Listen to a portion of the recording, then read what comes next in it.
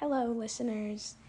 This section is going to sound a lot different because this is just a transitional section, telling you that the first section of this podcast was deleted. This is now the new beginning. The first section was all about consent and nudity and not nudity, but nudes and how people gain pressure and that sort of thing. And while I think that's important, I think that is such a complex topic that it could take up its own episode instead of being like a sub-segment like it is now. So this episode, which is going to be the first one, is going to be more about myself because I do want to show y'all how I am, who I am, and some thoughts I've had about myself. Wait, let me check the date. This is so crunchy. January 19th, 2022, identify as pansexual. That means I am attracted to all genders. I used to identify as straight, which I think a lot of queer people can say. They used to identify as straight. And then I used to identify as bi, went back to straight, because I was like, okay, I'm not bi, I'm seeking attention, which very strange rhetoric. If you catch yourself doing that to yourself, you probably aren't straight, and you're not seeking attention. And, so it's like, and then I went to pan, because now I'm more comfortable with the term pan instead of bi. So, let's talk about it. Let's talk about sexuality and being in middle school and all that stuff, because what age you are really dictates how you think of your sexuality and how you interact with it. Because middle school is kind of the time where you start getting crushes, more serious ones, and you start thinking about people in a different way. Some people do, not always. If you're aromantic, this doesn't really apply to you, even though it kind of does, because all of that stuff. But you start thinking about people a little differently, and you're and you start thinking about yourself differently too. So what I'm implying is you start thinking about people in a different way. Okay. So what I'm saying is you explore more of yourself, you find out more about yourself. This is a growing period. Most of your life is a growing period. All of your life is a growing period. But this time, especially, is a growing period because this is where you're having puberty and you're just kind of going through a general messiness of middle school. The pettiness, the messiness, the utter chaoticness of middle school. So, with sexuality, the surety of it ebbs and flows. I think when I first identified as bi, I was in the third grade. I didn't really know that I was bi. I knew that gay people existed, obviously. I knew that existed. But I didn't really interact with the queer community that much. I didn't really say any, I didn't watch anything, I didn't observe anything. I was just kind of chilling with my Minecraft YouTubers. So I was I was just chilling. And then I was oh yeah, I think I was thinking about when I would go to sleep, I would try to think about this fairyland where I had all my crushes, and I had this girl in it, and looking back on it, I didn't really have a crush on her per se, but apparently at the time I think I did, I don't know. So I would have crushes, and she would be there, and then this other guy would be there. I don't have crushes on these people currently. I haven't seen them or really cared much about them in years. So that was the first time I've sort of explored my sexuality in a way where it wasn't really straight. Fast forward to 5th grade. I sort of started to think about the term bisexual. I started interacting more with the queer community. I feel a lot of Tumblr queers get in through Thomas Sanders. I don't know how true that is. If you hear this specific part, I would love to see a comment, because I feel a lot of Tumblr queers interact that way. That's at least how I got into or not Tumblr queers, amino queers. If you're queer and like you use Amino as your like primary social media platform, you probably got in through Thomas Sanders, because he's like the most palatable queer man I've ever even like seen. He is white, he is cis, and he is like gay. So he's like very much, I don't want to say cookie cutter because that's literally stupid. But I mean, it's like, he is like the thing. He's the most accepted gay person. Not like in like him, but like his type of people, or like who he is as a person.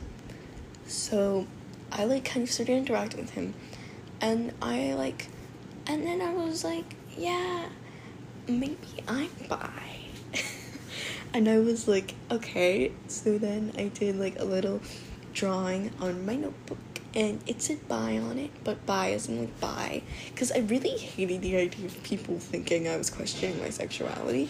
Like, I didn't want people thinking I was not straight. Even though I didn't take this journal anywhere, even the idea that someone could see it and think I wasn't straight terrified me. So I didn't really use the word I would use now. So I kind of just was like straight chilling, and then it was like, okay, so then I wrote in the journal that by questioning, so I was like, oh yeah, I need like girls, and I was like, that at that point I didn't really know about the existence of non-binary people and like that sort of thing, so I just kind of assumed, well, I did know the existence of non-binary people, but like I didn't really know, so I didn't really like factor that into my thinking really. So I was like, maybe I'm bi. And then immediately afterwards, I was like, no, I'm straight. I'm just a good ally. I feel like a lot of queer people have that experience where they've sort of just kind of pushed down their feelings and just put a thick layer, I'm a good ally, over whatever. And I think it's hilarious how common I see it being. Like, I saw a lot of TikToks about, like, these people who are like, oh yeah, I used to say I was a good ally, now I'm queer, so, or like, now I realize I'm queer. So, there's a trend of me kind of overcorrecting what I believe to be something that's wrong, even though it isn't. Like, it's something I see as wrong, and it's just so, it's kind of sad that even the idea that I was questioning myself and questioning my sexuality was something to be scared of, because it isn't. Back again. I keep getting interrupted, but sexuality is not something to be scared of. And the thing is, we are taught that it is, even in the queer community, because sexuality can cause you a lot of problems in your life if you're out, and it can cause you a lot of problems if you're not. So it can cause you problems, but sexuality and how you treat your sexuality should not be a scary thing.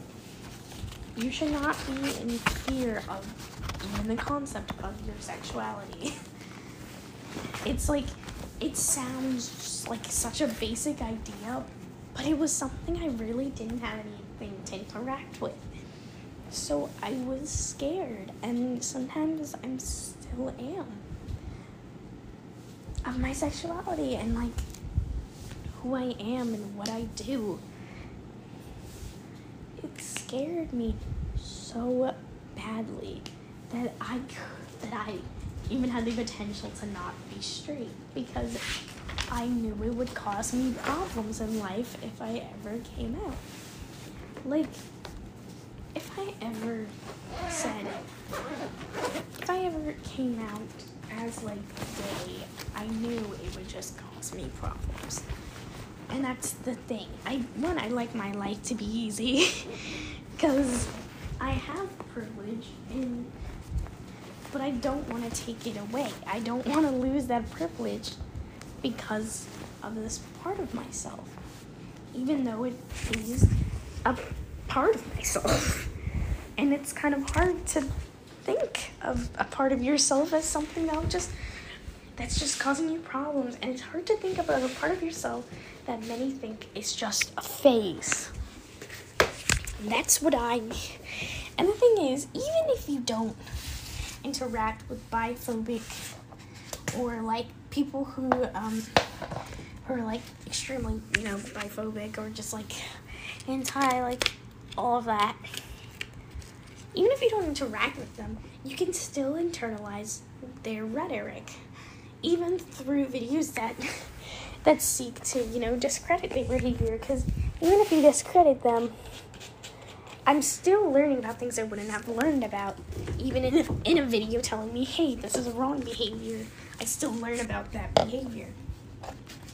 So what I did a lot was I said I was seeking attention. I said I was causing problems. I said I'm just a straight girl trying to live like the dramatic life of a gay person.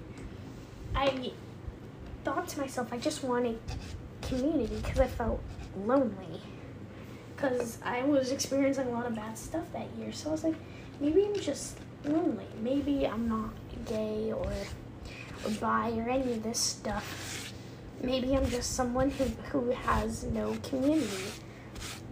And to find community, I felt like I needed to be queer because the queer community, no matter how messy sometimes, is still a community that I, am a part of and love being a part of.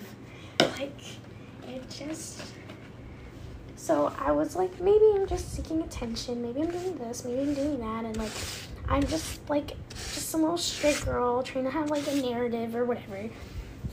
Because here's the thing. The community is not very accepting of people who aren't sure about themselves. So they kind of expect you to be all or nothing. You either have to be very sure that this about the label you're using, or you shouldn't be allowed to use it. For a long time, I wasn't very sure about the label bi, so I felt like I didn't have the right to use the label bi because it's kind of how people portrayed it to me. They're like, you have to be very sure. And there's this sort of census that when you use a label, you have to be very sure it is your label. Or if you get something wrong, that it discredits your previous feelings. Let's say you said you were bi, but then came out as a lesbian. It's sort of like when you came out if you came out as a lesbian and you previously were bi, people just kind of sort of discredit that you were bi.